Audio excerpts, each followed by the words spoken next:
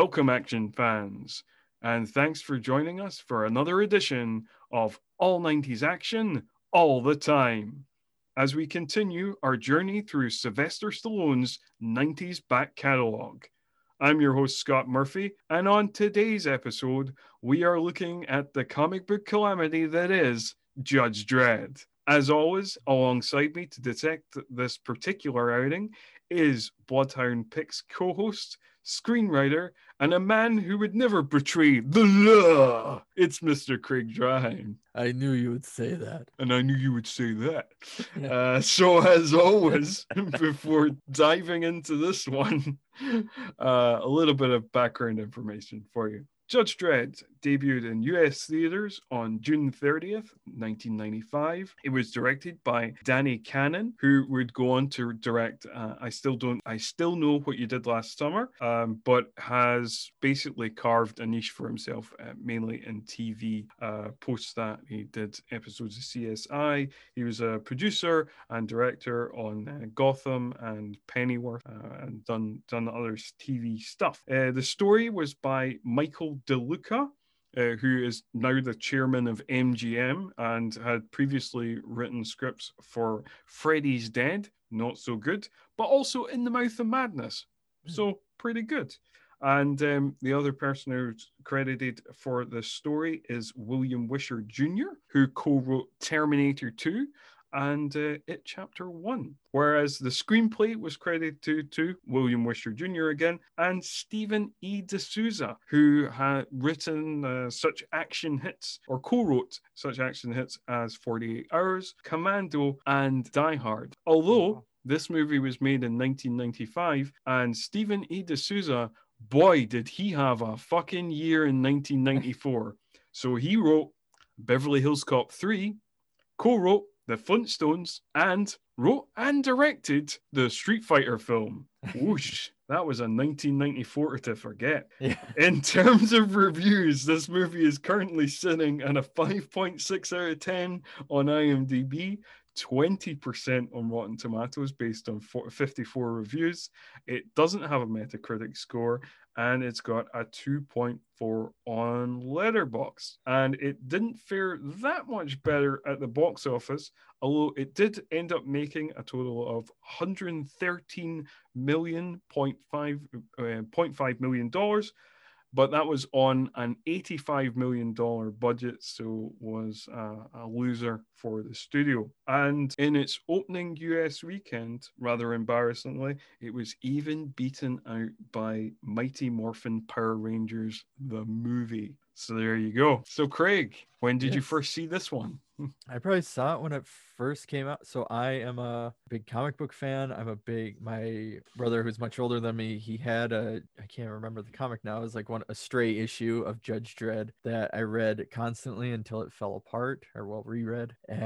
But where I grew up, and even in the States, that Judge Dredd wasn't really that big at all. I think it was one of those ones where you'd have to go into like a very specific comic shop in the major city, and you couldn't really find it anywhere else. So besides that single issue, I really only knew about watching the movie, and I liked the movie, but and I know we talked about this prior because you were asking how I could be a fan of Judge Dredd the comic and like the movie so much when I was younger. I think especially watching it now, I realized it wasn't necessary, because I always had an issue with the plot and many elements, but it was just the world, I think, and the production design, and something about, I was like, it just, obviously I wouldn't want to live in Mega City 1, but I just love the world so much, and that's it why does look cool. And like, even as I think, like, I was more disappointed with it as a kid, just because I read the comic book first. So like, it was one of those things where, I mean, I think I didn't see it at the cinema, so because we didn't go to the cinema all that often. So I think I must have saw it either when it came out on video, or I might have even seen it like a few years later when it was on telly. And then by that stage, I'd already been reading the comic book for a while. And I think I like, I didn't hate it. I like, and I watched it a few times, and I thought the world was cool, and even as a kid, I thought like some of the action was cool. Probably, as a kid, thought some of the action was cooler than I necessarily do now. Yeah, exactly. But so yeah, I like that element. I think like what disappointed me is because like I was like a big fan of Judge Dredd, and I was a big fan of Stallone, so I thought this was going to be like, yeah. But then I suppose like having that background of reading the comics, and like at one point I was like a subscriber to the Judge Dredd magazine, like get like Okay. monthly, a thing, and I suppose like the characters just didn't make sense to me. Yeah. Like of like the character that I'd read, and then it was like this character on screen. I was just like, it didn't feel the same. So it was like, because I just remember it kind of being a little bit of a disappointment. There were certain things in the 90s. I would rank it alongside it. I wouldn't put it quite as high up as episode one, but I'd certainly say like, of things that kind of disappointed me in my childhood. There was like the Doctor Who TV movie in Yeah. 96, which was a bit of a letdown. And this was a little bit of a letdown. 98 Godzilla, that was a letdown. Oh yeah. And episode one, they're amongst the kind of 90s letdowns from my childhood. Your Rosebud. That's what you'll have on. That'll be your Rosebud as your a list of these movies. Things that let me down as a kid. That I was really excited for. No, and I agree. And I think watching it for this, because I haven't seen it now in several years, or a while. But yeah, I haven't seen it since like my early 20s, or like maybe even my late teens or early 20s. So we're talking probably you're talking at least 15 years, if not more. But so watching it, I'm like, well, if they did it right, Stallone wouldn't be a bad Dredd if Stallone was willing to actually go, I don't know, that place. It's like on paper it could work. That's what it feels like. It just, it doesn't, obviously, because Dredd doesn't require. I mean, I love the 2020 or the 2012 one, but the character of Dredd itself doesn't actually require, I think, substantial acting chops or all this other stuff. No, but it is commitment to that role. Yeah, you have to commit to it. I think that's what it is. Like basically. And I think Carl Urban does a really good job of that in Dredd, the 2012. But no, I don't think it requires to be, you don't have to be fucking Robert De Niro to play Judge Dredd. You just have to be committed to that character. You just because I don't think that, I suppose he's had the odd role that, he can, stretched himself a bit. But like, for example, Clint Eastwood tends to play Clint Eastwood, right? Yeah. And that's essentially that kind of blank, emotionalist, slightly surly, kind of always like simmeringly pissed off, the thing that Clint Eastwood does as Dirty Harry or as the Man with No Name, in like the Dawes trilogy and stuff like that. Yeah, that's essentially the energy of you should be given out as Judge Dredd. And you could just tell that, especially more so even now, and for people or fans of the comic books, that obviously it is Hollywoodized in a way, and that I know in the States it's hard for us to, because Judge Dredd in the comics, especially if you read what there's like the issue America or stuff like that, he is essentially even though he's the protagonist, is working for a fascist government. Correct. And there is that satire to it and all of that, but there's so much within this movie where it's like, no, we need to really show he is the hero, that the law is in their world is a good thing, and like it's just all these bad criminals, and I don't know, it's interesting. Yeah, it is interesting. It flips the whole, I guess, the intention of the original the original comic. And I think there's a thing here as well where, like, obviously this is the first time we've covered a comic book movie, so maybe we should talk a little bit about like comic book movies in the 90s. Not too much, because we really need to get into the plot of the movie at some point. And this is your official spoiler warning. We are going to go fully into the whole plot of the movie, spoilers and all. So if you've not seen the movie, you don't want it spoiled, then go watch the movie, come back, listen to this. But we are going to fully explore all of Judge Dredd Yeah. after these messages. No, Yeah. let's. But yeah, so this is the first time we talked about comic book movie on the podcast. Maybe to talk just very briefly on that. Of like, so at this time, Hollywood obviously didn't take comic book movies seriously at all, and just thought they were kind of stupid, and made them in that vein. And there's a clear kind of like talking down to the audience, Yeah. being like, kind of, well, these are just silly things. Why would anybody care anyway? And because obviously buying up rights to comic strips and comic books became, there was a kind of boom of that, given the success of 1989 Batman. And then you get this kind of whole spate of comic book adaptations, big money comic book adaptations, nearly all of which totally fail, mainly because the creatives behind it don't care about it and don't understand it. But then you've got things like Dick Tracy and The Rocketeer and The Shadow, and a whole bunch of other films, and then and then like the year the year after this, you would get like Barbed Wire, and actually, I tell you what, in terms of like bad movies that I did enjoy as a kid, the year after this, 1996, you'd also get The Phantom, which is there we go. yeah, which genuinely entertained me as a child. Yeah. I've not watched it in years and years. It's probably terrible, I know. But yeah, I had a soft spot for The Phantom. I always give credit to, especially because I love Demon Knight so much, to Billy Zane. Yeah, like he commits to it. He really does. He really, like, he does know exactly what movie he's in. He really does commit to that role. And then I think like that's what it has. That's a movie that has a very committed, very consistent tone, even if it is a bad movie.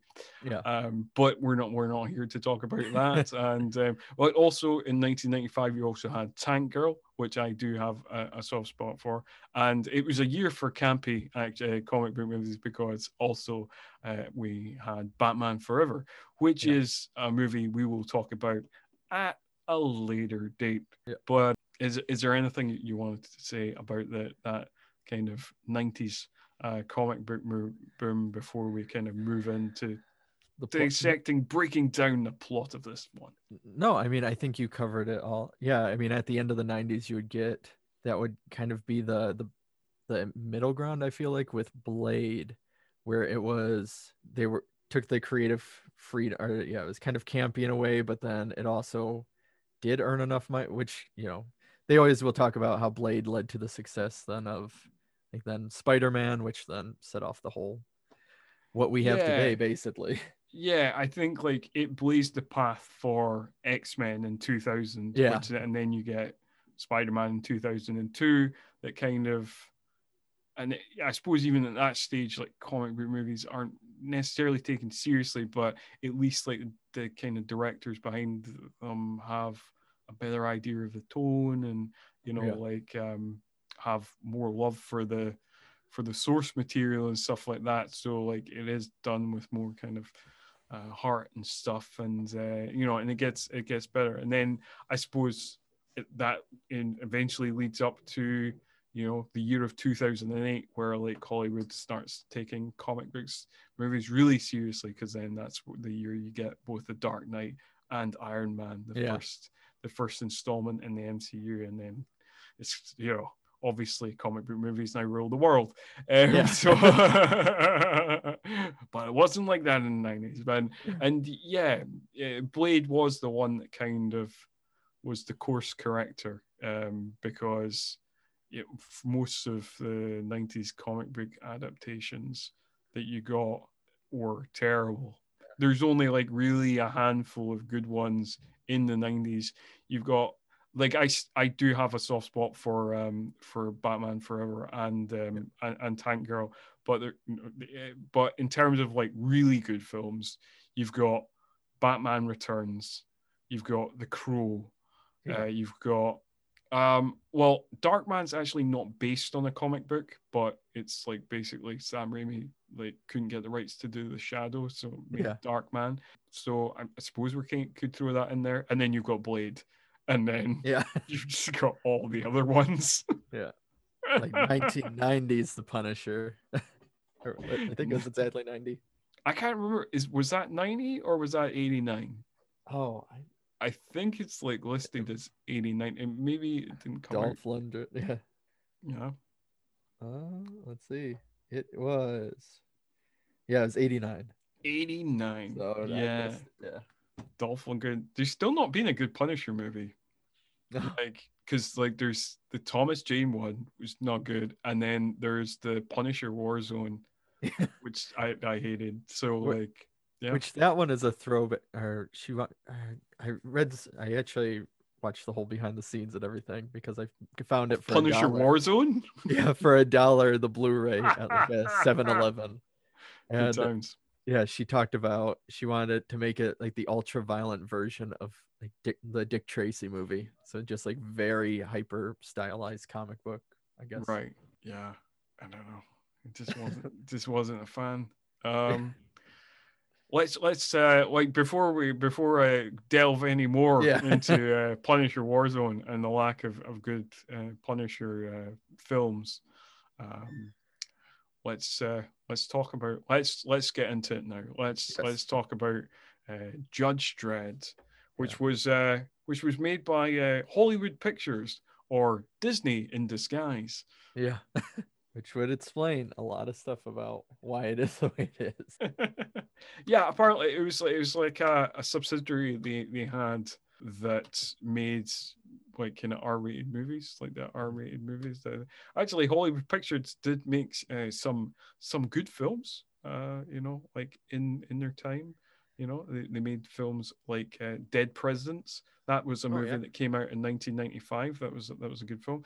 Another movie that came out in 1995 is a good film. Crimson Tide made that one. Okay. Yeah, got some other good ones in the repertoire. But yeah. Anyway, how does Judge Dredd begin? This I think is our first opening like this, maybe so far, where, and I haven't seen it in a while, where you get the scrolling of basically the exposition of the world building, but then somebody's reading it as well. Not anybody's reading it though. Not any old buddy. It's our good old friend James Earl Jones. What a voice that man has. And talking about how, with the world changed and everything kind of became, with the climate, and became a scorched earth, except a few kind of mega cities in the country or even around the world. And then it goes into how law like went out the window and it all went to crap. And so they had to bring in a new type of lawmaker, somebody that was judge, jury, and executioner.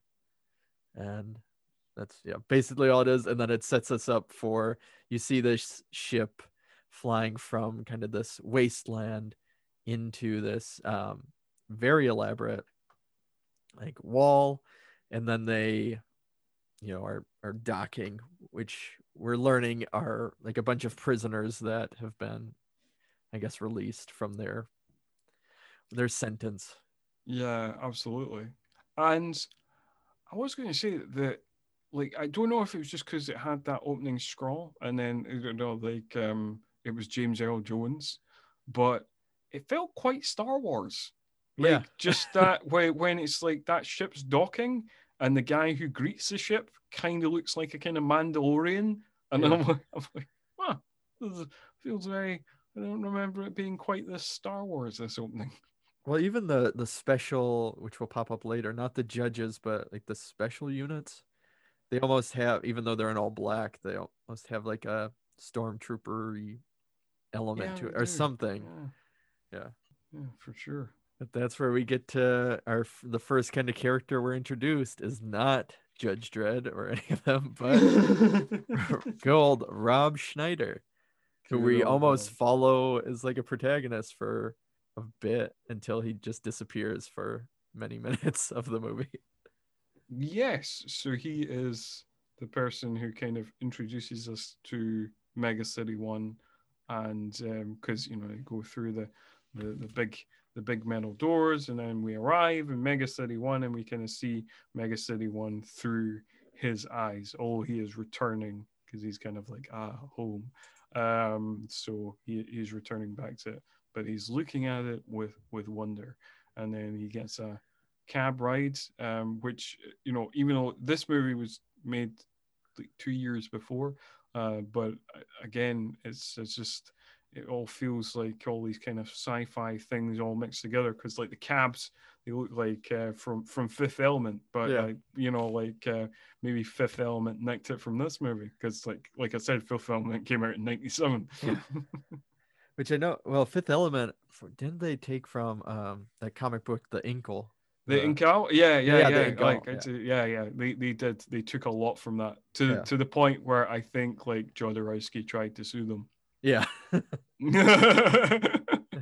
um, and you know, any listeners, definitely you should, if you are a fan of action movies and comic books, definitely check out the Incal because it's Yeah. like it's a great comic book. It's very surreal and yeah, I highly Yeah. recommend that. And it's kind of the basis for a ton of sci-fi now. Yeah, loads of shit. Yeah. Yeah, yeah. Uh, but yeah, so we get this is kind of where we get, which I know we were talking about before. Whereas there's like the world that they set up. There's the satire in it, and you start to see it where what it's called heaven. I can't remember the place he's supposed to be living is heaven's Heavenly Heights. yeah, and he thinks, you know, he flies over this very luxurious pool that's really high up. And he thinks that's it, but then it starts kind of dropping down, and you know, even the computer itself is saying, "Be careful." You know, riots, and you have to be just kind of warning because they're going, and the lower you go, the worse the city gets, and the more slum-like and the more crime ridden everything is. And yeah, there's all these moments until, you know, obviously until Dredd shows up that have these kind of where you Yeah. think, okay, you know the comic book at least enough to you're kind of adding it in a little bit. But Well, this is the thing. Like, I mean, according to everything I've read about the movie, is Danny Cannon, who was the director of the film. He is British. He was a fan of the comic book. Apparently, you know, like in the kind of little making of documentary that you can watch yeah, on YouTube, which is called Stallone's Law. Like he says in that, like he was a fan of the comic book when he was like 10 years old, and but you know, it had a lot of production issues and yeah, there was a lot of butting heads between director and star, particularly when it came to tone. yep, And yeah, and it seems like by the time it went into post, like he was pretty much shut out of the edit, like the yeah, director, Danny Cannon. And yeah, I think Stallone had a good amount of say in the final cut of the movie. And so I don't know. I don't know if there's like, uh, obviously Danny Cannon wanted to do some stuff that didn't make it in the movie at all. Apparently, there is a different cut of the movie, the canon cut that is darker and has more violence, and some of the abrupt edits later on in the movie are explained by the fact that okay, there is this more violent cut, and I don't know. And again, I do not know enough details on that cut if it is more satirical or if it's just basically this movie but with more bloodier. violence. Yeah, You know, like so I don't know. we'll Um start a whole petition, release the Release the canon cut. Yeah. yeah, Well, yeah, apparently, because apparently this film was submitted to the what's your one? The MPAA, that's oh right. yep, yep, Yeah, apparently it was submitted to them 5 times because they kept giving it an NC-17. So 4 times they gave it an NC-17, and then it was eventually cut down enough that they gave it an R rating. So clearly the original cut is way more violent. Yeah. But yes, I don't know if the story makes more sense, or if it doesn't feel quite as jumbled, or it has that more satirical tone. But that's all I know. That obviously that cut's way more violent. Okay. And which would have been fun. But yeah, I mean, it's kind of night and day when he arrives. But I know first off, we get him with Rob Schneider basically playing Fergie. Yeah, Fergie. And then, seeing this riot and making the jokes and that, well, at least it's better than prison. And then going up to his new housing area, his apartment, but it is being occupied by a whole gang, which one of the leader of them is James Remar. Yep, there we go. Yep. Who played Ajax in the Warriors. Yeah. Amongst loads of other things, like he always plays kind of either psychotic characters or slimy characters, or like I don't know, like some actors just have those faces, and you just see James Remar's face on screen, and you're just like, ugh, sleazy. He goes uncredited in this, like he's not credited. Oh. Yeah, I wonder if he did it because it feels like more of a cameo thing than owed somebody a favor, or was doing somebody a favor. But yeah, so Fergie basically gets lassoed into this gang. Yeah, that are just firing on the crowd in the street, and they're having a turf war, a block war. Yeah, block war. And then he obviously doesn't want to be there, and he keeps trying to get out of it, but they keep either grabbing him and pulling him back in, things like that. And then 2 judges arrive, a rookie and then Hershey, who played by Diane Lane. Yep. And they're taking cover because there's all this fire upon them. And then that's when they call for assistance. And then I laughed at this bit because I was just like, it's just such a random joke of just being like, so she calls, George Hershey calls in for backup on the corner of Abbott and Costello. And I was like, okay. Yeah. See, and that's when it has like that moment. And there's even a moment where it's, you have the computer talking about the violence, and then there's the robot going by talking about please eat recycled food, and things like that. So you can kind of see these little hints of hints of satire. Yes, I did. The robot says, please eat recycled food, it's good for the environment and it's okay for you. Yeah. You're like, oh, so it has this whole opening of, wow, there's something here. And even for today's stand, I rented the Blu-ray, but I watched it and I was like, well, for 95, the production design and even some of the CGI stuff it looks pretty good. Well, yeah,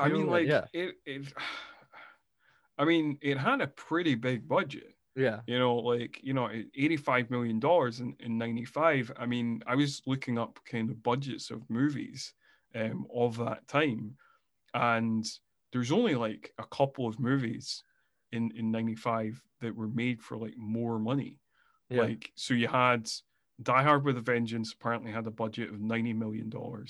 Batman Forever had a budget of $100 million. And then Waterworld broke the world record with its $175 million budget that year. So there's like 3 other movies that year that had bigger budgets. So I mean, like, this is, and apparently it took like a year to make Mega City 1 in Shepperton Studios in England. Yeah. No, there's no talking down on that. The production designers, everybody, it's one of those movies that we've had in a lot of, or one of those conversations we've had with a lot of Stallone films of being like, this part is really good. Like, the whoever's doing the sound or the production or the technical Yeah. people. Like Yes. So big shout thumbs out up. to But yeah. production designer Nigel Phelps, who did the production design on this movie, because he nails it. Yeah. But then we get basically a complete, you can really feel it, the tonal shift right when Judge Dredd arrives.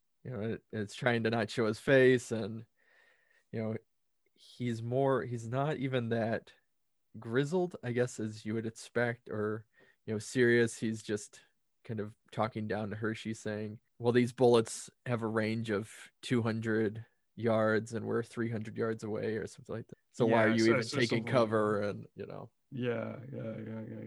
Because I suppose like we should mention that the way he is introduced is like with stereotypical action movie hero shot. So we get like, and it's a real loving shot of him, So we get a shot of the motorbike, the what are they called again? Lawmasters? Is that the guns? Yeah, The Lawmasters, they're the bikes. Yeah, I think that's what they're called. Yeah, because the guns are the law givers. Yeah. So the bikes are the Lawmasters. So like, yeah, we get a shot of the Lawmaster. He parks up. And then we get a shot of his boots, and then we like camera scan pans all the way up to his helmet, which he currently has on. So yes, epic hero shot too, and then of course it is the first time where he says which we get a lot of, and also like it is the first time we get his apparent catchphrase. I knew you would say that. And because that's what it feels like in this whole movie.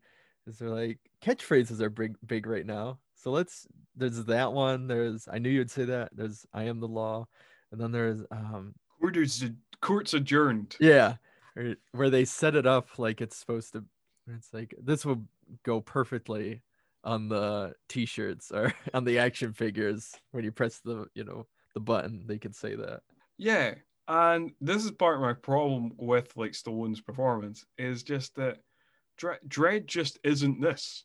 Yeah. He's not, Dredd isn't James Bond. He's not quippy. He's like, what makes Judge Dredd funny is his extreme lack of humor. Yeah. Like the fact that he has no sense of humor, the fact that he is completely buttoned down, the fact that he is just kind of this grizzled kind of and he has no emotion, like that sometimes comes across as funny. And like there's lots of comedy within the Judge Dredd world, but it's just not the comedy that you find in this movie. And it's not even like it's not like the other characters are not over the top. There's plenty of over the top characters within the Judge Dredd universe, but Dredd isn't one of them. Yeah, which is interesting because based on what we've talked about with other Stallone movies, and you have all these over the top people, and he's the one that's like playing it down or almost phoning it in. It's like here was his opportunity to to almost, you could just play into, you're given it, like you just have to play into what you've already been doing in these other movies, just maybe a little bit more, and then it'll be fine. Like it'll be a fine film, at least as much as it can be. Yeah, I mean, like there's other problems with the script and stuff like that. But, but yeah, at least Dredd would kind of make sense, if he kind of more, but yeah, he decides to. This is the movie he decides to ham it up, which feels completely wrong for the guy. And usually, I'm quite entertained by having my hero hammy hero, hammy villain. It doesn't bother me, but like in this particular case, it just doesn't make sense to the character. And maybe that it just does come from the perspective of being a fan of the comics and knowing that character, and maybe that doesn't feel as egregious to other people. But it never really sat well with me, and rewatching it still doesn't sit well with me. Well, and that was because Diane Lane throughout it will make some comments about like him being human or showing signs of humanity or a bunch of stuff in regards to that. And for me watching it, especially this time, I was like, well, he has been showing emotion. Like it's not like, I guess, the comic books like we've talked about, or even the Carl Urban version. Yeah. Where It's and where yeah, I think he plays the character right, because that character, yeah, he does play it like the man with no name. Like yeah, he does play it with this lack of emotion, and that does come across funny sometimes.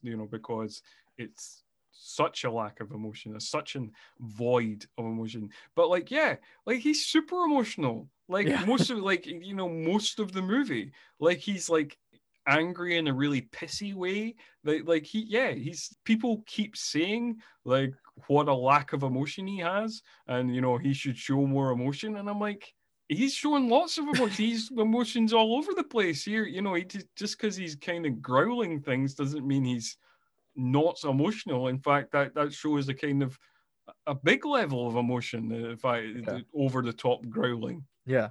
but yeah. So we get him. So he comes, he does his quips, he does Kills his the gang. catchphrase, and then he basically, he kills one batch. So there are two gangs that decide in different rooms that decide, I guess, to work together throughout it. Yeah. Kills one. The rookie is all excited because he wants to now take one, and he gets killed. And then Judge Dredd then, kills all of them, and obviously he's dispensing the justice throughout it, saying the year, that destruction of property 1 year, that'd be 1 year, and 1 year, and then something else 5 years, and then killing an officer. And James Remar is saying, oh well, let me guess, life. And as he's pulling the gun on Judge Dredd shoots him, saying death. And then Yeah. yeah, that's And again, yeah. and Again, surprise we get another hit from Bond Dread. yeah. And surprisingly, it's not even that exciting, the whole shootout. Like it goes by really quick, and it's like, oh, okay, that was it. I guess He that just took happened. down this game. Yeah. Yeah. And then he's talking to Hershey, who is giving the whole showing emotion, and you know, and they're having this little back and forth where he's even kind of being flirty in a way that it almost, they're kind of playing this little flirty element that again is not really as much in the comic, which but then the robot goes by, but the robot has a different sounding voice because it sounds like Fergie. It has a strange Rob Schneider feel to it. Yeah. And he knows the difference, Judge Dredd. So they finally find him, and he's trying in the robot, he was hacking it to kind of get away and he's trying to plead his case, saying that, I was just trying to save myself and they were shooting. And obviously Judge Dredd saying, well, you could have jumped out the window to avoid, breaking a law. Well, it's 40 floors, I would have died. Well, you would have, at least that's not Yes, apparently, illegal. apparently So, yeah, suicide is legal in this yeah, one. Mega City One. And Also, yeah, and like that's I must say, the character of Fergie is so annoying in this film. yeah. If you were to do, I do not know. Like maybe we should after this episode like do a poll, because like I definitely think that in terms of like sci-fi action cinema, Fergie is in like my top three most irritating characters alongside Jar Jar Binks and Chris Tucker's character in The Fifth Element. Oh, I'd put him ahead of Chris Tucker, definitely. I know Chris Tucker is annoying in it, but I think because they play so much into it, there's like that part in me where I'm like, okay, I let it go a little bit more than. But yeah, this one, it just, because it doesn't even fit. Yeah, it feels I so guess like out of place. Yeah, true. yeah, it just feels like they throw in all these components of, well, and that's what, because with who was supposed to originally be Fergie, why can't I think of his name now? Joe Pesci. Yeah, Joe Like Pesci. Joe Pesci was offered the role, or like Stallone wanted Joe Yeah. Pesci to be the character. Well, he said he didn't want to do sci-fi. And so, but they chose Rob Schneider just because did comedy. So it's like Stallone went, oh well, he might add a nice little some quips to it or stuff like that. So it feels like they're just grabbing things and what we've kind of talked about of even imposing other sci-fi tropes in it or things like that of, well, this might work and this might work, and kind of throwing it all together.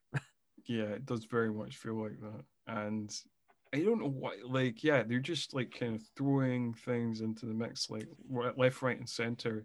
And even the way they don't even like directly adapt like one story from the comic books, but they've just thrown together a whole bunch of different storylines and kind of mixed them in a blender of like, the storyline to do with Rico, who we'll get to, and then there's a bit of the Judge Child in there, and then there's a bit of like it's all these kind of different kind of long running plot lines that are like thrown together in this kind of mad, not very cohesive at all mix. Yeah, and that's what I always felt off about, and what I mean, the 2012 version I liked because it was so it like introduced us to the character, and it was so self-contained of like, here's just this normal crime that they're taking down a drug kingpin. Not to spoil it for anybody that hasn't watched it yet, you should, because it's great. But this one felt like even watching it now feels like a sequel or something, because it's like it's so high stakes and there's so much to it, but they don't give us enough time to really introduce us to all of these elements. Yeah, for sure. Maybe if there was a one that introduced us that was like a normal, more like the 2012 plot line, and then this is what we get later on when we know who Dredd is, when we know who Hershey or whoever these characters are. Yeah, and kind of expand into the universe. Yeah, for sure.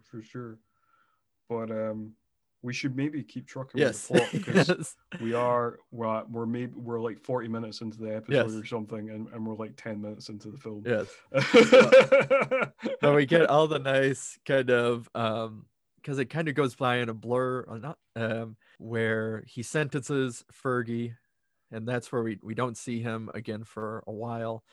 And then we kind of just get just little bits of him being, there's the news broadcast, but there's several things kind of quickly going through at once, where we're getting the news broadcast of the riots, where the anchor is definitely very vocal about the issues he has, and especially with Judge Dredd. And then we kind of get them in the changing room, and there's more back and forth, and also Judge Dredd has to kind of work with Balthazar Getty or all of these other kind of young kids to teach them that are cadets, but they start out as children. Which is again like kind of feeds in a little bit to the satire of like they're kind of done up kind of Nazi youth style. It kind of feeds in a little bit but again it doesn't really do anything with it. Unlike unlike RoboCop, which was interestingly heavily inspired by Judge Dredd itself, and meant that they didn't want to do Judge Dredd for years afterwards because they thought the properties would turn out looking too similar. But it really should have that kind of tone. And it seems like at the time, like just Hollywood was very bad at that tone outside of movies directed by Paul Verhoeven. Like he was basically the director. He was your go-to director if you wanted a kind of action satire that like mixed these elements and got that tone correct. Because like otherwise Hollywood always seemed to be like, it has to exist in this box. It's either the serious, violent, dark action sci-fi, or it's light comedic, buddy cop, whatever. So it's either one thing or the other. It can't be this like mixture of like ultra violent but also like funny and it just. And again, it's just that thing of like there's plenty comedy in Judge Dredd's the comics, but just not the comedy that this film wants to press on us. But no, that's kind of, I know, an issue we've talked about throughout about tone, throughout the whole both seasons so far. But yeah, I know. So for it just all of these scenes leading up until, and it feels like forever until we actually get moving along and get to Rico and to get everything. Yeah, But it it feels does. like It we're does getting feel like like these little, yeah, it does feel like a tiny, little while, you know, yeah, because everything feels very separate. So like yeah, there's these kind of things kind of setting up the plot of like you have like a little scene of Judge Griffin, who's played by Jurgen Prochnow, kind of petitioning the council for like more executions and stuff like that. And you're kind of like, he might seem like a bad egg. yeah. You know, like he might be one of the villains of the movie. Guess what? You know, and then yeah, and we get like the introduction of Rico. I do like, obviously one of the big controversial moments in the movie happens early on. I took a note of this because I wanted to know precisely when this happened. So like Dredd takes his helmet off, Yes. and that's one of the big sticking points for like all Judge Dredd fans. Like Stallone spends most of the movie with the helmet off, and to be fair, you know, like Disney's paying him a lot of money, and you know, like obviously thought it's much more marketable to have his face on display. But it takes him. So Judge Dredd is introduced at the 8 minute mark, and I timed it. He takes his helmet off at 16 minutes and 30 seconds. So just over 8 minutes, he has his helmet on before he takes it off. And then he doesn't have it on again until like the very end, as he's driving away and the credits are rolling. Dear. But yeah. But then anyway, we cut to the Aspen Penal Colony, where we are introduced to Rico, and suddenly we're watching Demolition Man. Yeah. With Armand Asante, who either knows exactly the type of movie he's in, or is just somebody's having fun with it, and it's He is having a lot of fun with yeah. it. And I mean, it has some of those fun elements where the guy's bringing him the package from their mysterious benefactor. He says, "Oh, what is it?" He goes, "The meaning of life." Oh, yeah, whatever. What is the meaning of life?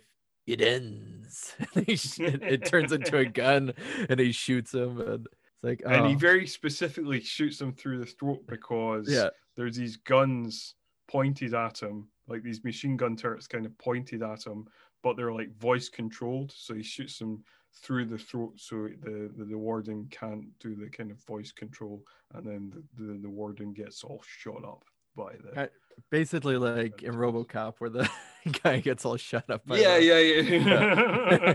It's like lifting a lot of things. Like we should Yeah. have mentioned as well. Like when we get the first shot of Mega City One, it's like it's kind of it's lifting heavily from Blade Runner. So we're Yeah. getting some heavy lifts from Blade Runner. We're getting some heavy lifts from RoboCop, and yeah, we're definitely getting.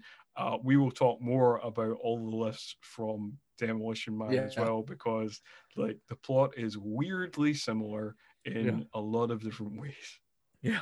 And so, yeah, that's another thing where we get Rico, that happens, and then he just kind of, or then, two guards come in, and he's able to defeat them, kill them, and then like he disappears for a bit.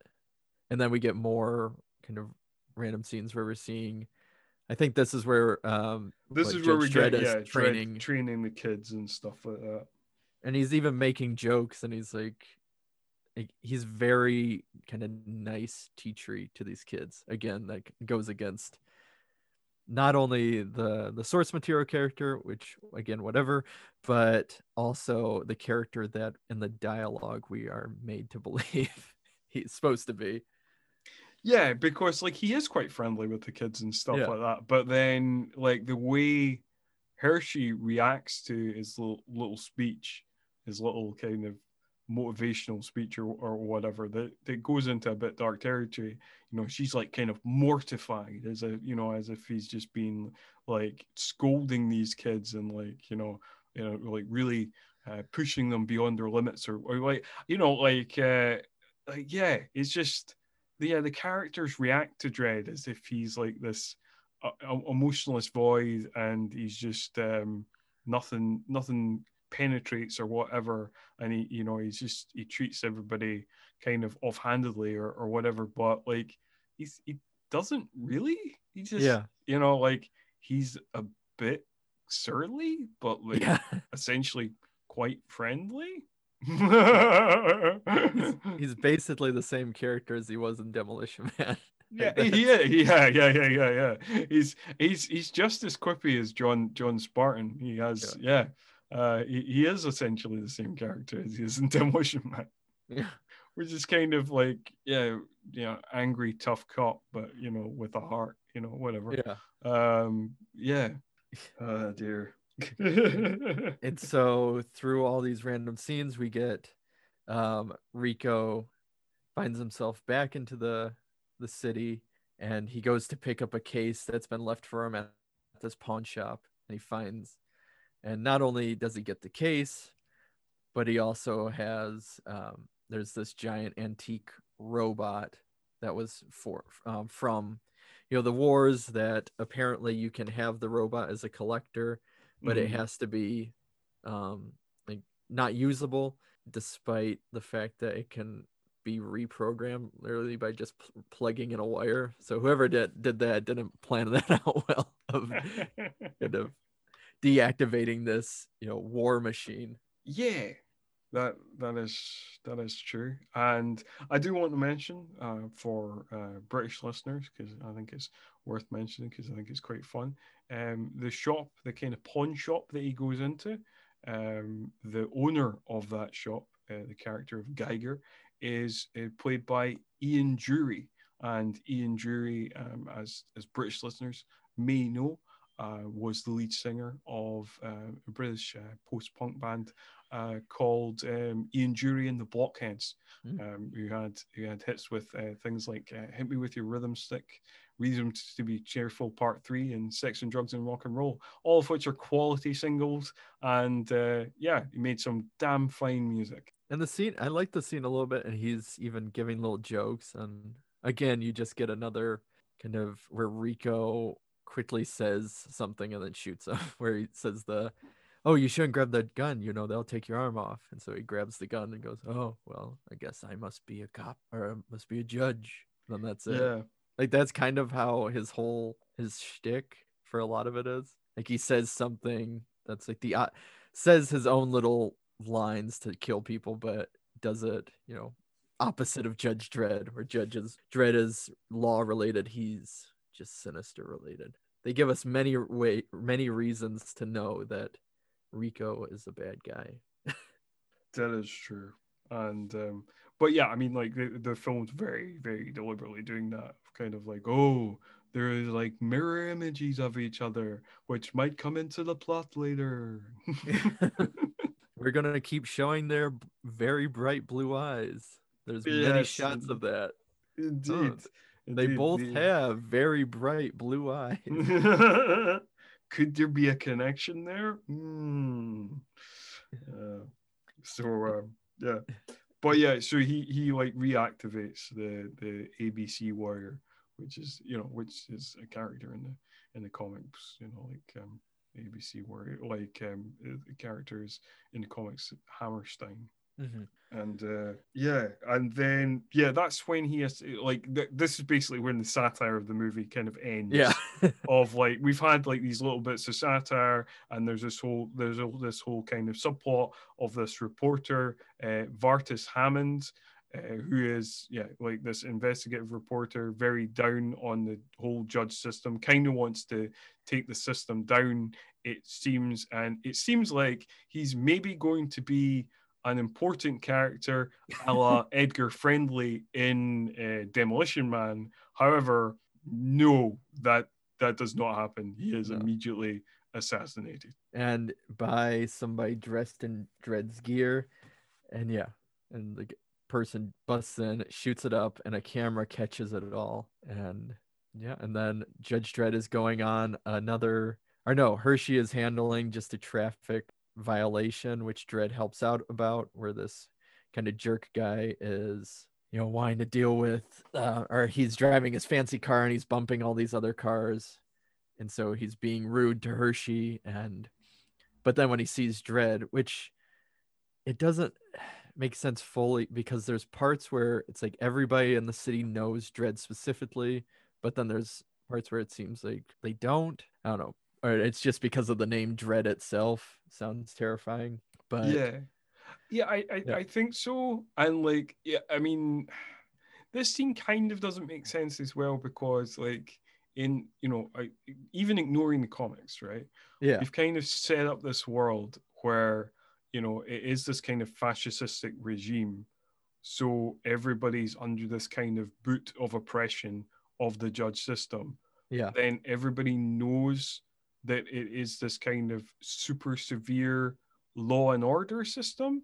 So it kind of doesn't make sense that this asshole yuppie guy, who, apart from being an asshole yuppie guy, apparently does have quite good taste in music, because they with his companion in the car, they're listening to Supercharger Heaven by White Zombie. So Yeah. fair play to him on that regard. But anyway, he tries to bribe Hershey, which it doesn't feel like it makes sense within the universe that's been set up, of just being like, oh, it's this harsh disciplinarian society. So, like, why would he think he would get away with that? Yeah. No, I agree, because it just doesn't. It just feels like they added it in for a point, for like to either show more connection between Hershey and Dredd. Like that's the only purpose of it, and to show how Dredd is coming in and kind of helping her and saving the day, when I mean she doesn't even really necessarily need his help at all. She was No, handling not the really. situation. Yeah. All he did was almost make things He just worse escalated matters. by blowing up the car. And then we get like another one-liner. I can't remember specifically what he says now. Actually, we get another one-liner about enjoy driving or something, or like.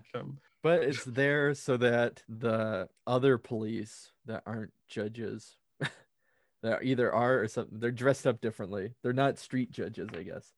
They're a different type of, like, the stormtroopers, as we'll call them. Yeah. So they can come up and say that Judge Dredd is under arrest, and he's pretty kind of calm about it. And and then we go into we don't go right into the trial, because isn't that where we get Rico meeting Griffin, or did that happen? No, Rico hasn't met Griffin. No, okay. Like, we've not made that connection yet. No. Okay. Like, that doesn't happen for a little. Like, no, I don't think Rico and Griffin like meet up at this point. Like, we get like a little scene where Chief Fargo, played by Max von Sydow, he has like a little man-to-man with Dredd when he's in the holding cell, before we then go into the trial. Yeah, and he's saying, I just wanted to look into your eyes to see if you're telling the truth. And obviously Judge Dredd would never break the law, so he knows he's not lying to him, or at least he thinks he isn't. Yeah. Although he then, I suppose there is DNA evidence, so like he believes it. But so we get this trial. Initially there's a video showing Dredd doing it, but then that is seen as inadmissible because one of the younger students with his techie knowledge is like, oh well, it could be faked, the uniform could be faked, badges can be faked, and we can't get a clear look at his face, it's too low res. So that's thrown out. But then we get this DNA evidence that shows that only the judge who has the gun can that basically there is DNA on each bullet of the gun, called the Lawgiver, the Lawgiver 2, and that proves indisputably that Dredd killed the reporter Vardis Hammond and his wife, Mrs. Hammond. And Dredd, who is supposed to have no emotion, then has his whole yell of that, his lies. I didn't break the law. I am the law. Because, the guy that shows no emotion, he has a whole upset in court. But yeah. And this is also kind of when we get the first talk of the Janus project. And we don't, at this point, we're like, oh, well, that's going to come up in the plot later. But like, what's the Janus project? And we like basically, yes, at this point it's not fully been revealed that Griffin, Jurgen Prochnow character, is one of the villains of the movie, but it's been kind of like, yeah, he's definitely one of the villains of the Yeah, movie. it's very He's introduced as yeah. like, we should definitely execute more people, and then he's Yeah. like, Judge Fargo, like maybe like giving him kind of dodgy advice. So like we're like, yes, okay, definite villain. They do not pepper it or anything. They So make yeah, it it's not very like a clear. grand reveal or anything of like, oh, that guy, Yeah. fucking hell, I didn't see that coming. And so he is also convincing the chief judge to say, well, what you could do is you take the long walk, and by doing that you would almost save Dredd from execution, because you think of Dredd like a son. All that. And the long walk is, judges that reach a certain age, or once you reach a certain age as a judge and you're retiring, you get basically cast out into the scorched earth, or the cursed earth. Yeah, cursed earth. Yeah. So it's yes, because Dredd mentioned this earlier on in the movie, that's how judges retire. That like you get old. If you get old, if you're not killed on duty, then you retire by wandering out into the cursed earth, which is just like the rest of the kind of earth outside the mega cities are just kind of like these just desert wastelands basically. Yeah, and it's basically like a Mad Max thing for anybody that. Yeah, it is basically like a mad. This movie is ripping off all sorts of things. Yeah. And their whole goal is, well, what they're told is to go bring law to the lawless lands and stuff like that. Yeah. And so he retires and basically sacrifices himself in a way to at least save Dredd, which gives Dredd a lifelong sentence in the Aspen prison. And then so it does this back and forth while we're seeing Dredd get stripped and get his muscles showing and all of that, and then the Chief Justice being honored. So one's losing everything, one's kind of having this honorable exit, but they're both that's true. Out. I suppose we should mention that in this movie, unlike a lot of the movies we covered, we do not get any naked butt shots that we've got in several of the previous movies, but we do get a couple of times where Stallone is in a very tight leotard. So like we do, yes. And they this one makes sure to show the shoulders a lot, because he's wearing the tank top the whole time, and it's one where it's like it only has the small strip up the back or whatever. So that's true. His muscles. That's true. And it's kind of big, or like when he is in his full uniform, like the big over the top kind of gold shoulder pads, and the way it's designed, apparently designed by Gianni Versace. Yeah. There you go. But then we get, but this is when we get the big reveal that, oh my God, Griffin's the bad guy. So yes, after like it's sent out in the long walk, Dredd's been sent out of jail. Griffin is now Chief Justice. Although in the comics they're just called Chief Judge. Like I don't know why they changed. I don't know why they both changed that. It seems like the weirdest thing. But anyway, he becomes Chief Justice, and then it is revealed that like he is the guy who's been orchestrating things all along. He's the one who got Rico out of jail, and we get a very, and basically he's kind of he kind of feels gutted. He's like, maybe we should have got Dredd on board, and because he would have been, he's like our best cop. So. Yeah, but like as in a lot of scenes, Armand Assante is just very entertaining. Like he's just he's not chewing the scenery. He's got the knife and fork out, and he is just devouring the scenery. Like there's some great lines in this one. This one particular scene. So at one point he says, "Forget dread. He only worships law." And then and then he's Judge Griffin is talking about like wanting to create fear and chaos within as much fear and chaos within Mega City as possible, to kind of enact his plan, which will go into greater detail as the plot reveals it. And then Armand Asante says, "You want fear? I am fear. You want chaos? I am chaos. You want a new beginning? I am the new beginning." I don't know what that even means. Yeah. Like that last one's just like, what do you mean you're the new beginning? Yeah. I don't. Yeah. What? I mean, it sounds entertaining when you say it, but like, doesn't seem to have a lot of logic to it. Yeah. Well, this one more than we've talked about with so many of these Dread, or not Dread, so many of these Stallone villains. It's like there's always that one, even they're cranked up to like 11. He is like cranked up to 25 on a 10, on this scale. Yeah, I mean, like you can see like the veins like popping at the side of his head and all that. There's kind of, it's like, I mean, he is acting his absolute goddamn socks off. Yeah. He earned that paycheck.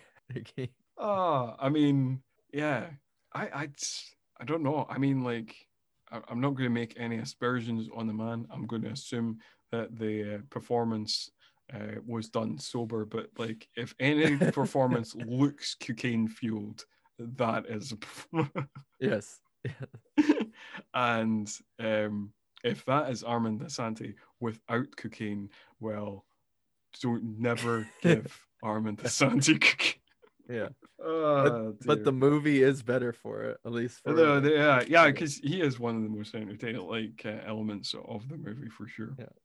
And so next up we have we see Dredd, and he's basically walking up to the shuttle that it will take him to prison, and he ends up being right next to everybody's favorite character, Fergie, aka Rob Schneider, and they're sitting next to each other because obviously the script wants that to happen.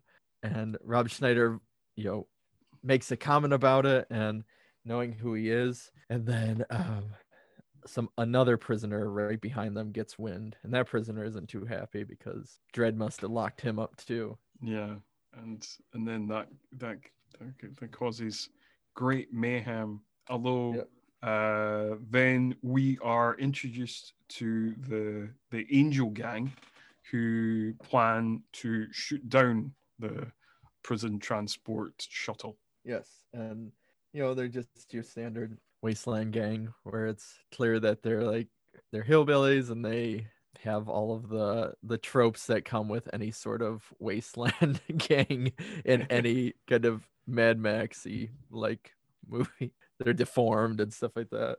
I mean, there's definitely in this section, there's definitely a kind of heavy Hills of Eyes as well. Yes. And while they're watching this, and they're very religious too, they found their version of God out there in the wasteland.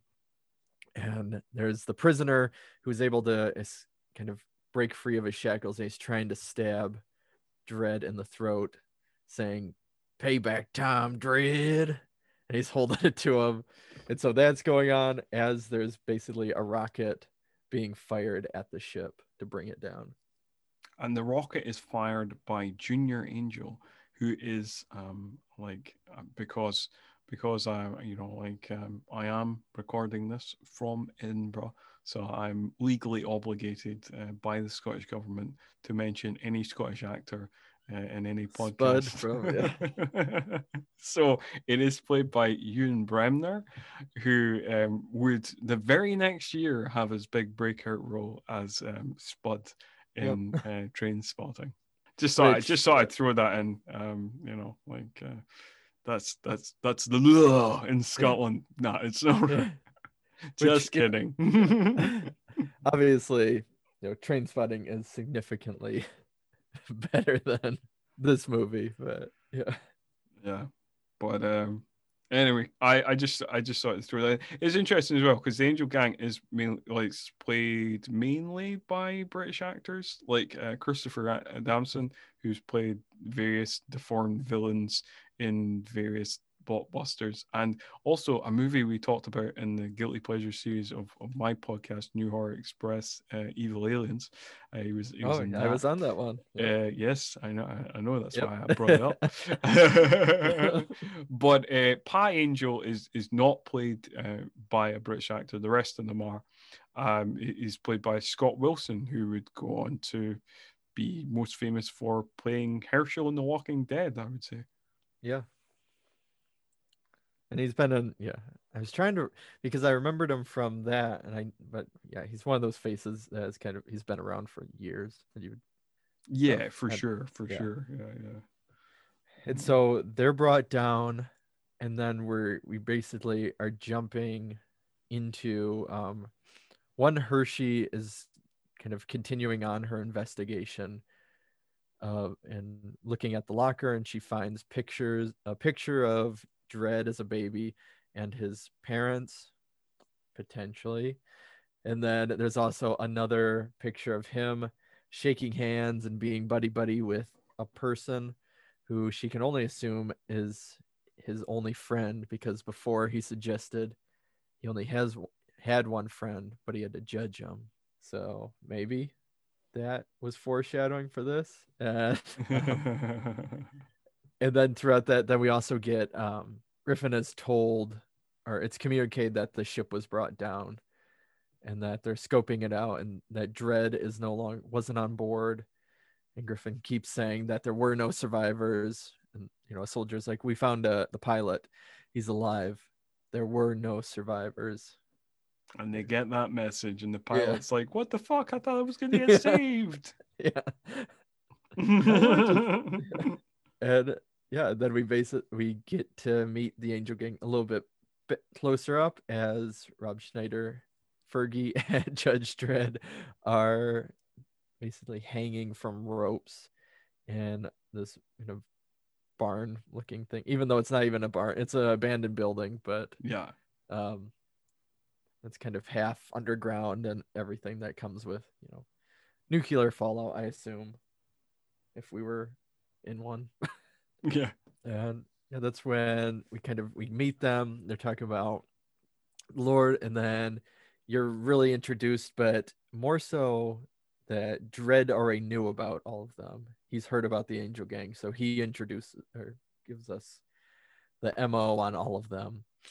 And of their crimes. Like Pa Angel gives us like fun introductions of like, and this is my youngest, and this is my like, and here's Mean Machine. We call this one Mean Machine. He had some things. It's very tough out here in the cursed earth, and yeah, and he cranks up his like head knob thing. I guess that makes he's got like a kind of dial in the middle of his forehead that kind of turns up his aggressiveness somehow.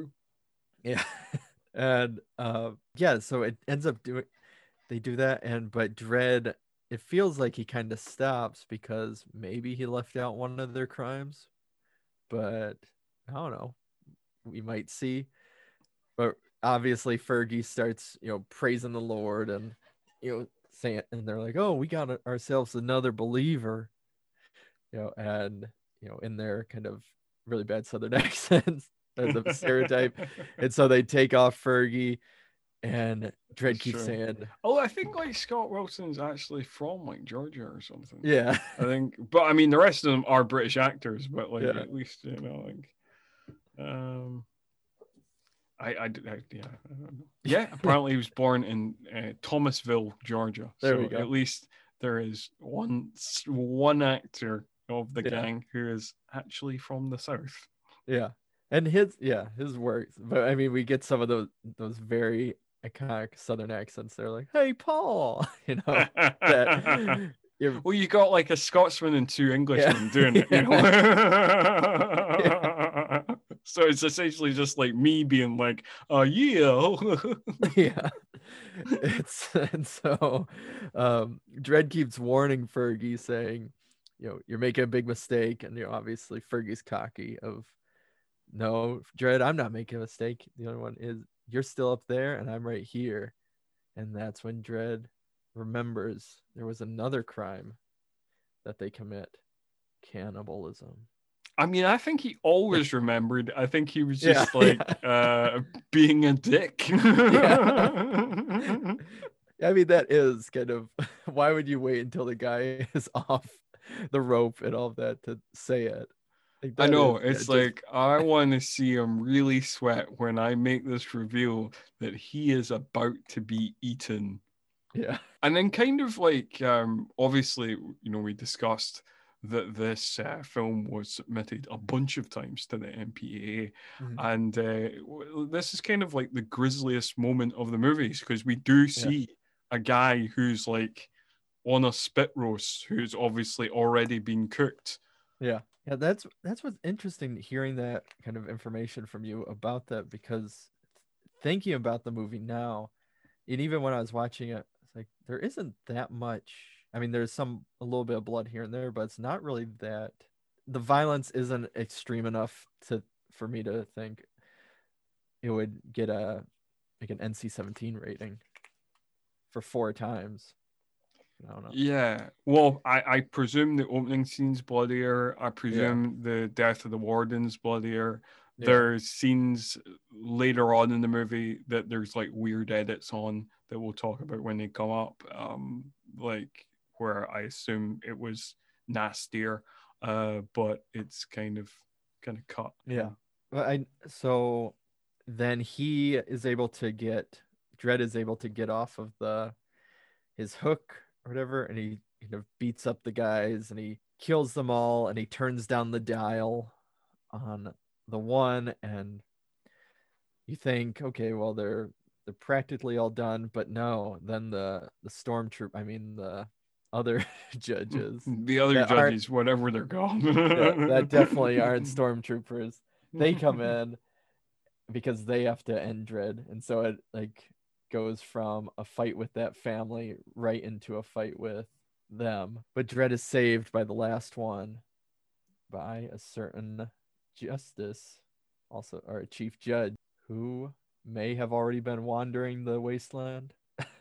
Dun dun dun. It's the return of former Chief Justice Fargo, played by Max von Sydow. Yeah. But not long, even though they're happy to see each other.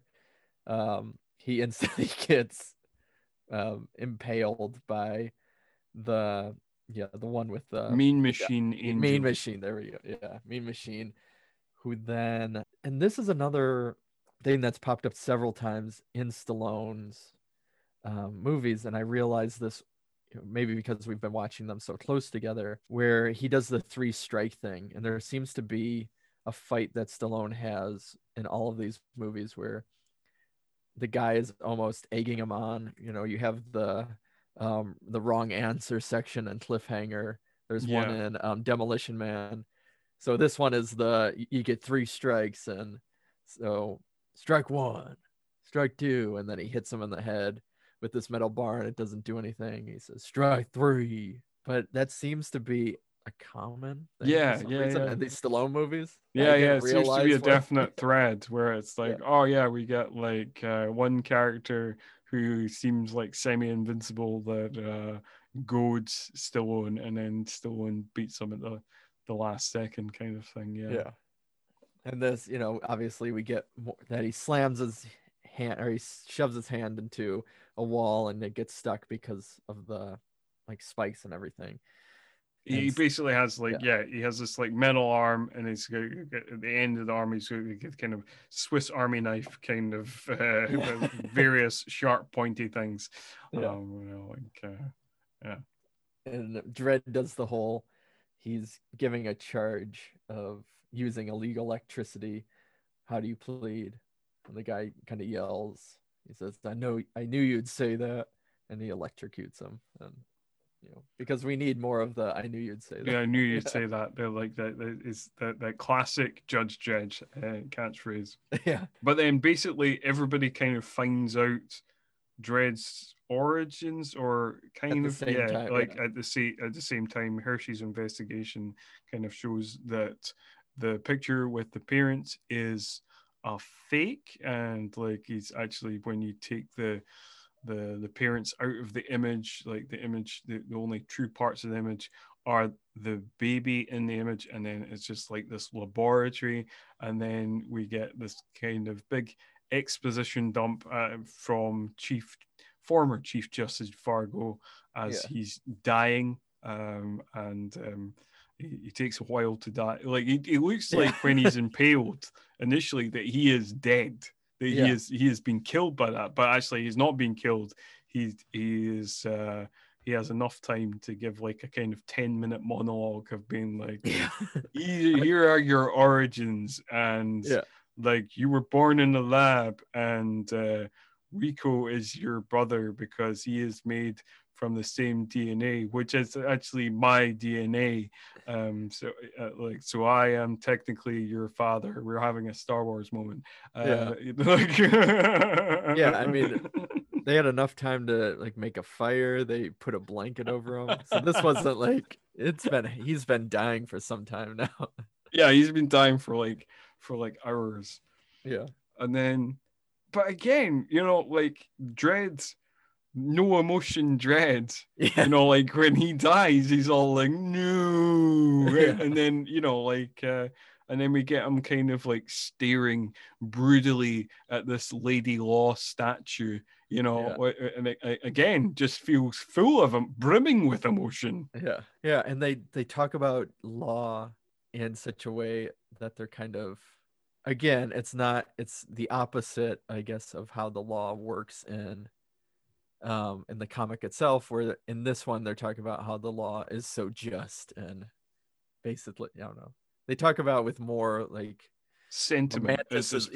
very, Yeah. very sentimental kind of, lofty talk of the law, and Yeah. how generally good it is. But apart from when it kind of, we've all overextended ourselves a bit sometimes, but essentially it's, at its heart, it's real decent. Yeah.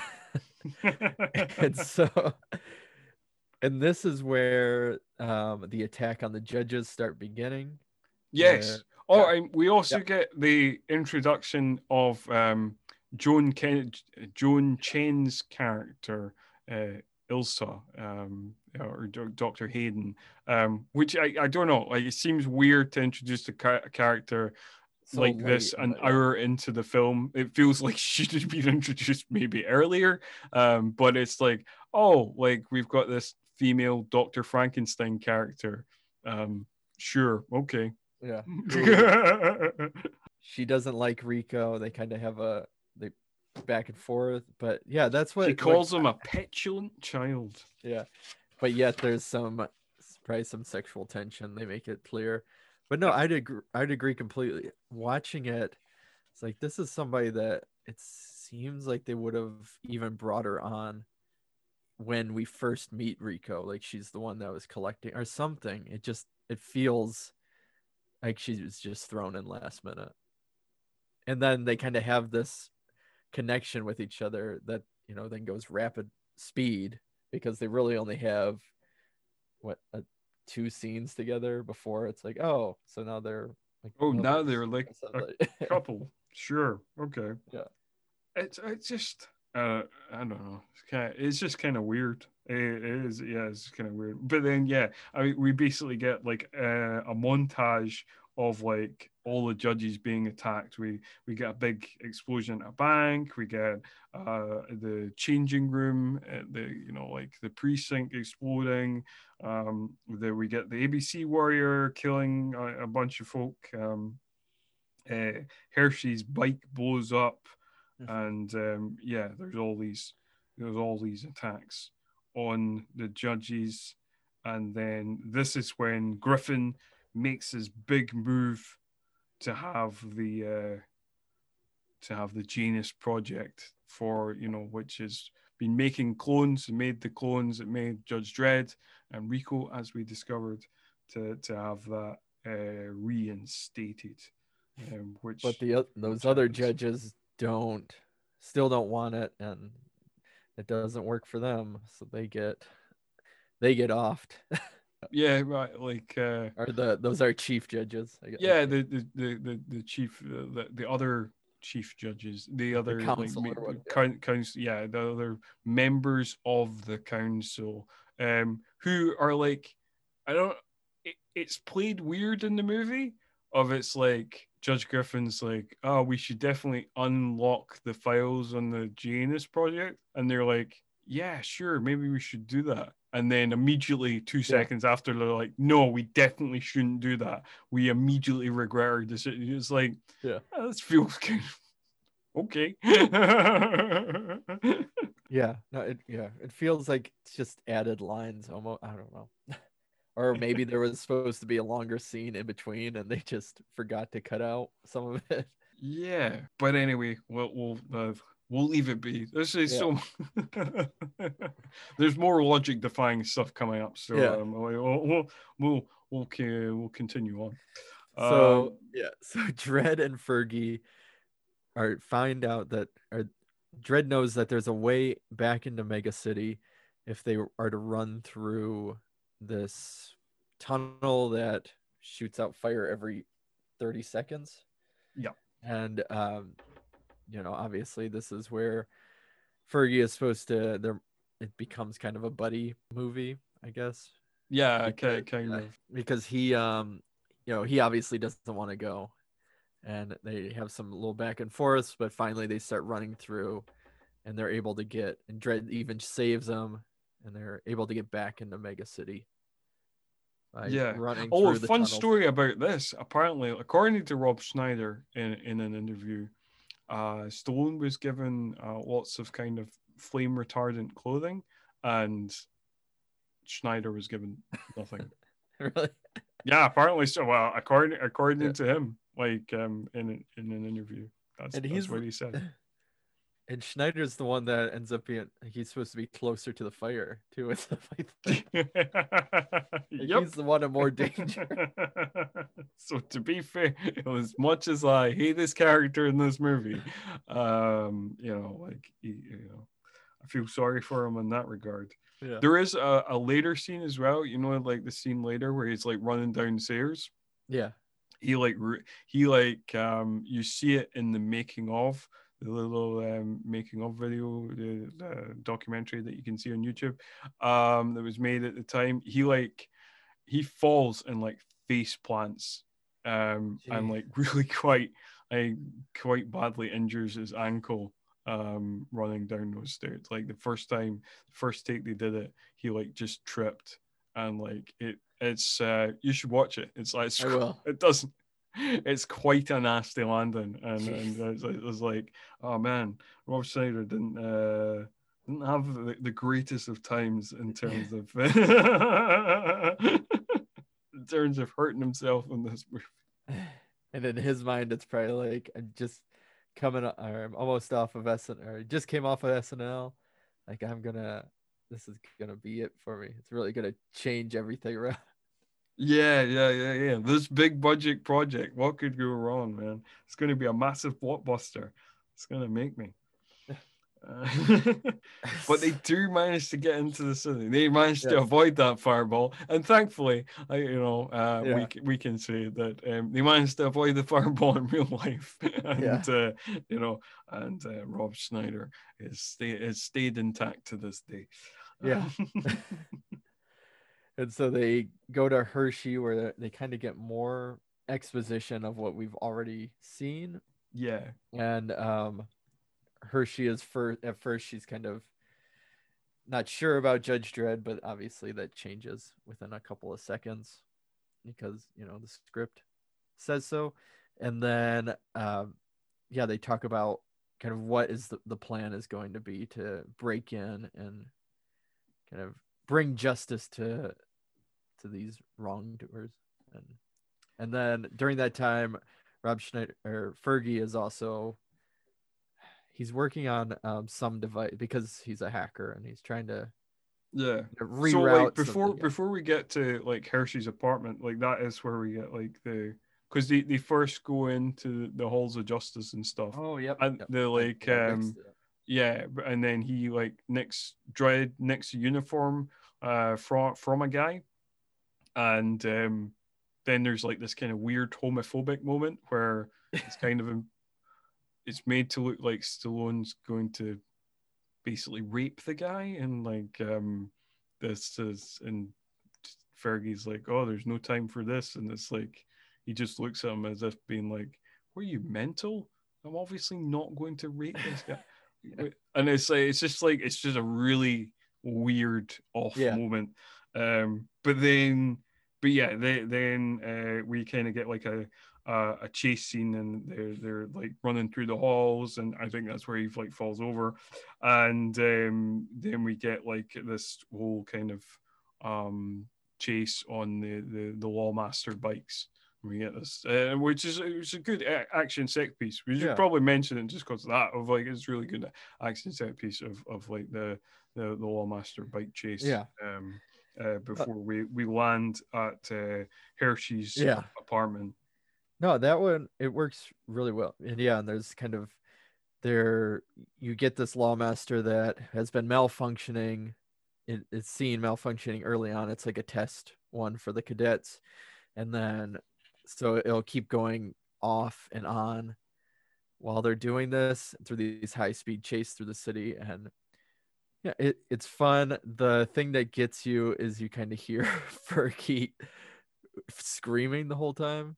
Yeah, that's like, kind of annoying. Yeah, but and then there's like Dredd jumping onto the other one to fight one of the guys, and they're flying over people, and yeah, it works really well. And I think, again, even for the year it came out, I think it still looks pretty decent. Yeah, I think so. Like special effects, right? I mean, like the film is now coming up for 26 years old, and yeah, I think it looks pretty solid, pretty decent. Yeah, for sure. And yeah, like again, I think kind of intercutting with this is like we get a bit more of Rico, and yeah, so the doctor character, Joan Chen's character, who I do feel sorry for. Like we've covered two movies that have featured Joan Chen, and in both she has been entirely wasted and given no material to work with. So she's really facing an uphill struggle. In case listeners don't remember, the other movie that featuring Joan Chen was, of course, the Steven Seagal film On Deadly Ground. Yeah. So poor Joan Chen. On Deadly Ground came out in 94. This came out in 95. That's just, she deserved better. Yeah. And she's good too. It's just, yeah, I agree completely that she's just got nothing to work with. Yeah. Like they bring her in at the last bit and say, okay, kind of be a rude doctor, but now you're not being a rude doctor. Now you're like his love interest / yeah, because henchwoman or something. I don't know. Yeah, kind of. Yeah, like they're like a partnership now. It's like, oh, we get one scene where she's calling him a petulant child, and then we get a scene of like he switches what the DNA sample for the clones are going to be, and then suddenly it's like, oh, they're like a couple. Cool. Yeah. Because he just says, I had to work for Griffin because he got me when I was in prison, so I didn't have a choice. But what's your excuse? And that's what changes her instantly, I guess. For sure. That's just like, oh, that argument is entirely sound. I am now by your side. I also love like when we cut back to Hershey's like apartment, like we get a scene where again we're talking about Dredd's lack of emotion. He's like talking about no feelings, no emotion, and yet he's on the bed and he's practically crying. He's like, and I don't mind vulnerability in my heroes, but it's just like, it's not the character. Like, stop telling us he has no feelings and no emotions when that is not what is on screen. Yeah. Well, and even for the sake of Fergie, he's one of those characters where, normally in these buddy movies, they're stuck together for some reason. That's Yeah. why they can't separate, or there's something driving them both to go that way, whatever it may be. This one, it doesn't feel like you're kind of wondering, well, why are you still with Dredd? I mean, it doesn't feel like there's any reason for them to be together besides the plot told them, because the script told them to. Yeah. I agree with that. Yeah. Like Fergie's kind of like, I mean, I suppose he's kind of sticking by Dredd Because he saved him from the he cannibals or saved whatever. him, and because maybe he thinks that Dredd can, like, if he helps him, then Dredd will officially clear his name, because maybe he's worried about still being a fugitive. I guess. That's the best logic I can give you, Craig. Like, Yeah. what do you want? Yeah. Yeah, I guess that's it. But we put more thought into it than obviously the I script. tried my best, Craig. Yeah. I wanted to give you some logic, like something you can hold on to, but that's all I got. So, But yeah, when they're in there, so they kind of realize that there was a major power surge, and so they're kind of pinpointing where the this person project, chose that. Yeah. And so that's where they must be, Griffin and Rico and all. But just like in Demolition Man, Rico turns on Griffin. Yep. And because Griffin is upset that Rico put in his own blood, Rico is saying, well, I don't want any like mindless drones falling around. I want them to be free thinkers and that. And then, the ABC robot, it grabs Griffin, and even though we don't see it, we are told that it's going to rip his arms off, his legs off, and save his head for last. Yeah. So I name, like, when he does rip his arms off, like the camera like pans down and we just see a little bit of a kind of pool of blood on the floor. But this does definitely feel like one of those moments that has been edited. I presume in the original canon cut, hashtag release a canon cut, that we get to see him rip his arms off. Yeah. And there's a few other moments kind of in the scene. Like, I do know that this kind of finale was kind of edited down quite heavily. Yeah. Because there was apparently like sequences where you just see like Dredd like shooting up the clones and all that kind of stuff. So it does seem like there, and when you watch it, it does feel quite jumpy. It just kind of it feels oddly edited. It feels kind of like there is stuff missing. Like, oh, what's? Yeah, because there's a whole section where Rico tells the computer he wants the clones to be hatched now. It says, oh, they're only at 60%. It says, well, I need backup, hatch them now, basically overriding it. But then they don't even really, you'd see maybe an arm pop up from one of them or one of them lift up, but that's it. It's not like they officially hatched to really provide backup assistance. So it just seemed, I don't know.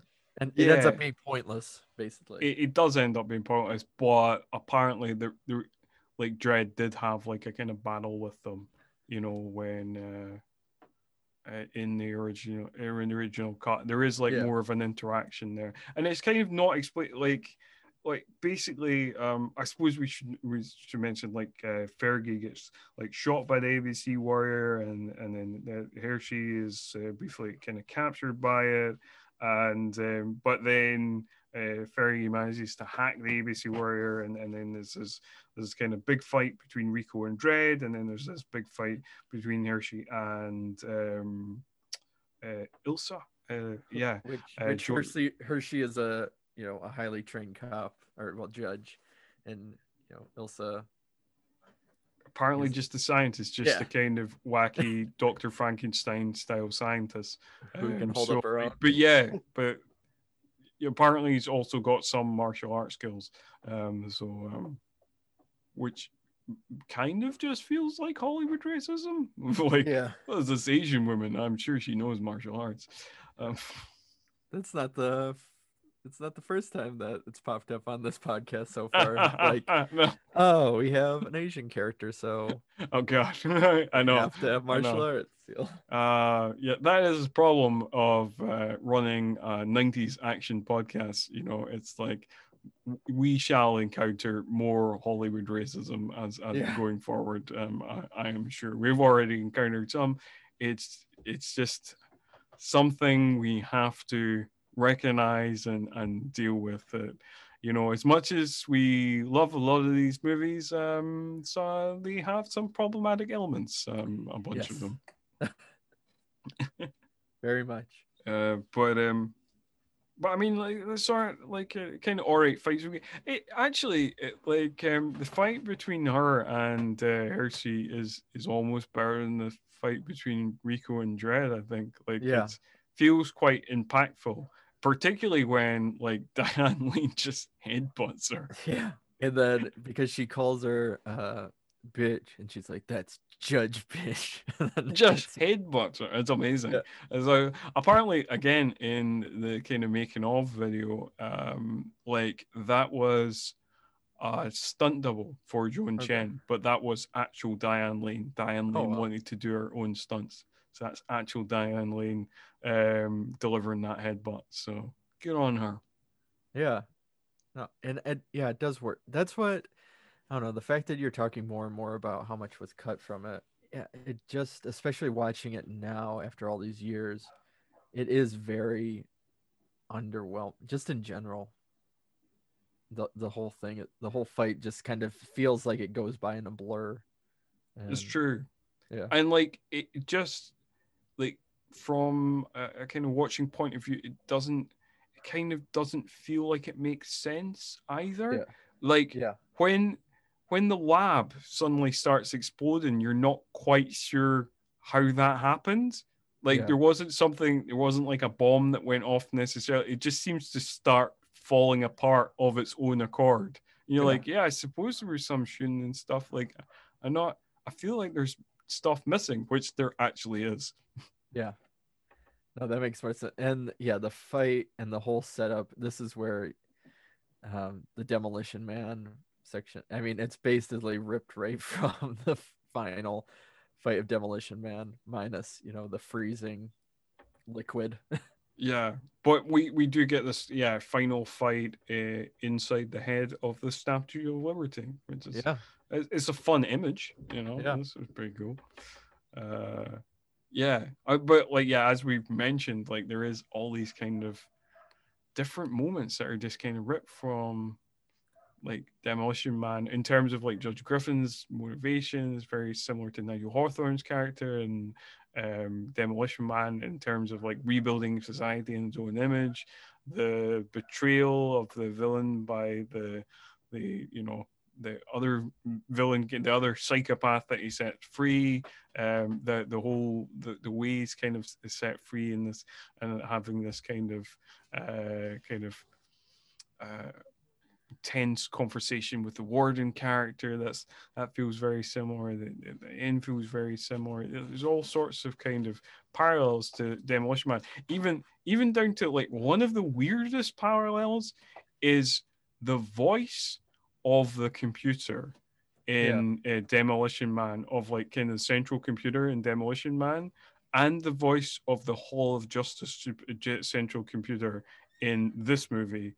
In yeah, both cases, the voice is Adrian Barbeau, which is just yeah, like a kind of weird random connection, but like yeah, it's so yeah, there's a lot of Demolition Man DNA in this movie. yeah.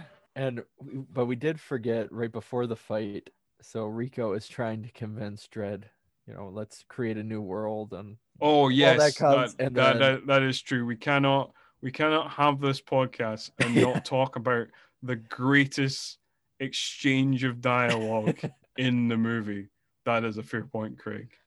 yeah, where Dredd obviously mentions it being against the law, and they don't follow the law, and Rico's upset because Dredd's been following this and is just a puppet.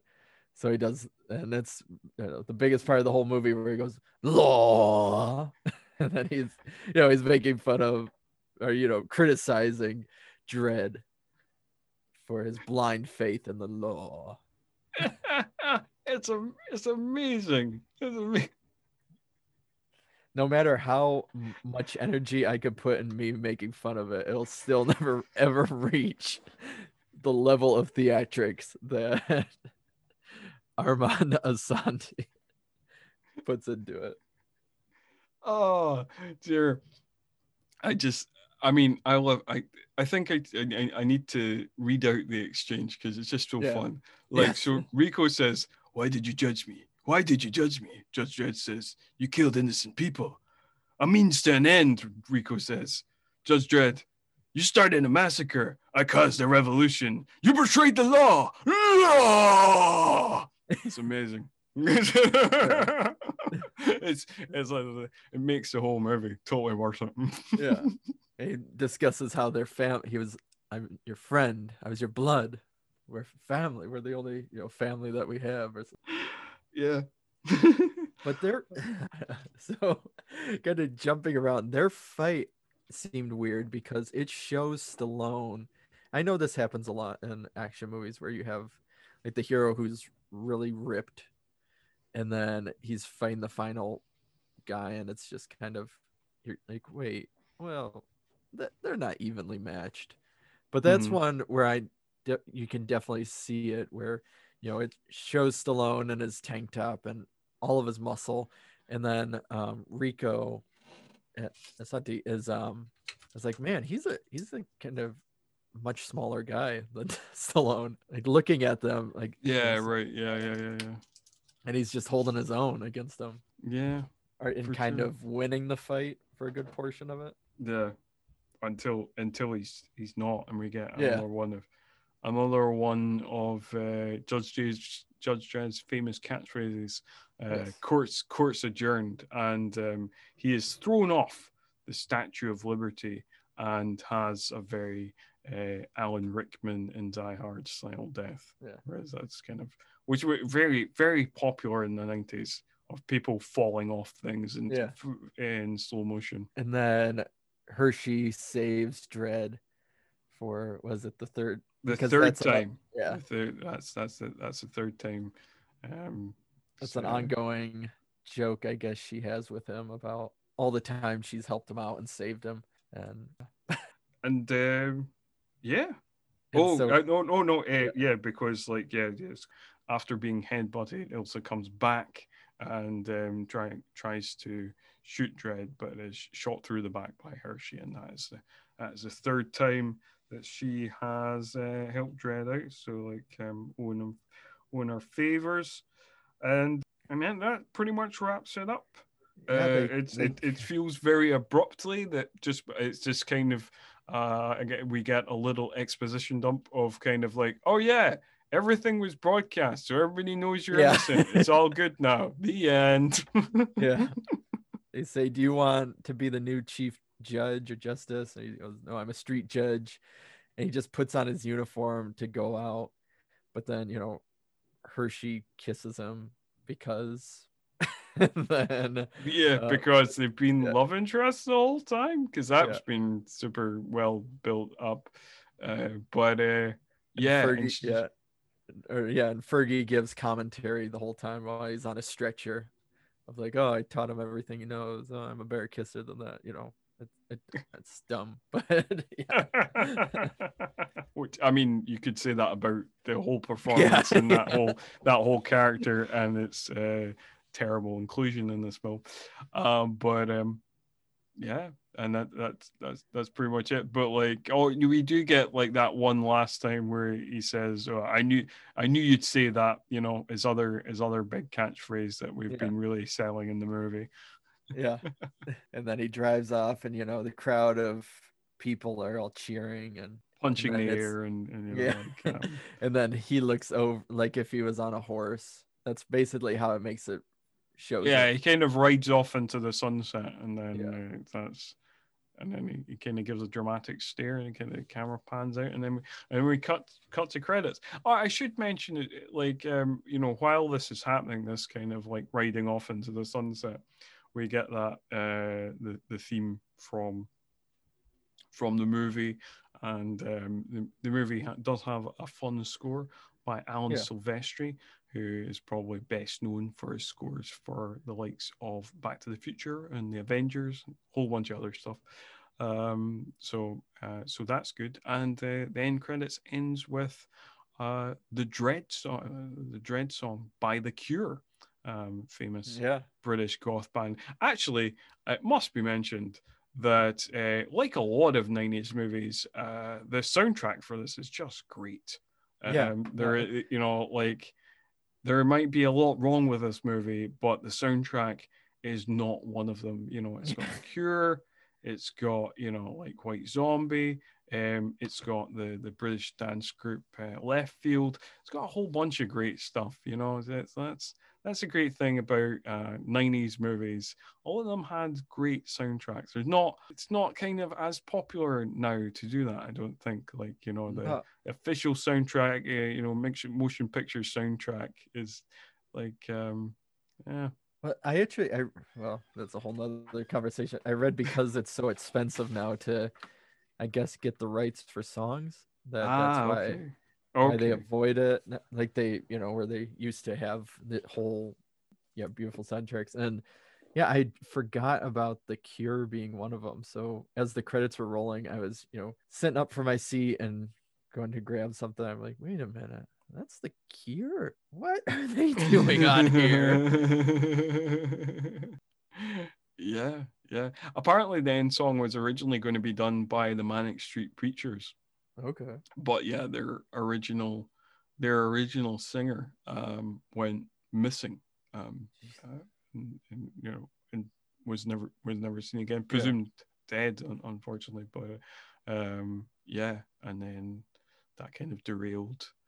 That for them, and they obviously like regrouped and made a whole lot more music afterwards. But yeah, and then The Cure swooped in and did that song, Dread song, which was pretty good song. No, I mean, The Cure are a great band, so oh, and that really is it. That is pretty much all we've got to say on Judge Dredd, unless you have anything else to add, Craig. No, I think I added it all in the beginning. I think that was the issue, and we kind of had the same issue with Demolition Man.